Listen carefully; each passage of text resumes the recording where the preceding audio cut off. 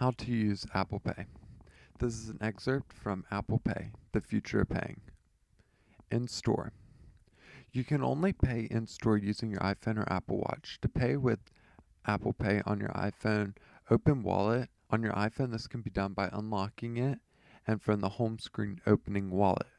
Or you can triple click the home button from the lock screen and Wallet will open, or by adding the Wallet app shortcut to Control Center in iOS 11. Select your card, authenticate by using either Touch ID or Face ID. Now tap your phone on the payment terminal. In-app or online. You can purchase anything online or in apps on iPhone, iPad, and macOS. To pay online or in an app with Apple Pay, look for the following buttons: Buy with Apple Pay, or Donate with Apple Pay.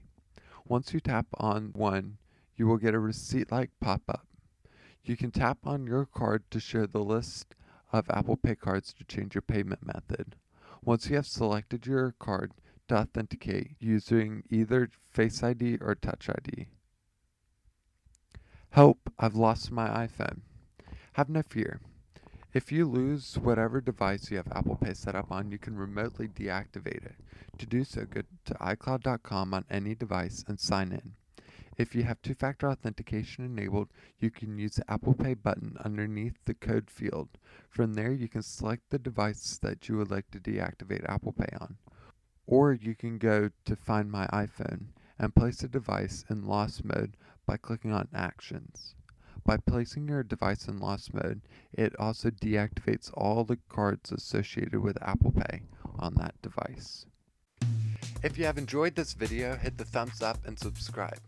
If you didn't, click the thumbs down to let me know. If you still have any questions, comments, or concerns, talk to me in the comments below. Also follow Apple Guide on Instagram, Twitter, and Facebook at Apple Guide Web to stay up to date with all things happening at Apple Guide. You can find more on our website at appleguideweb.com.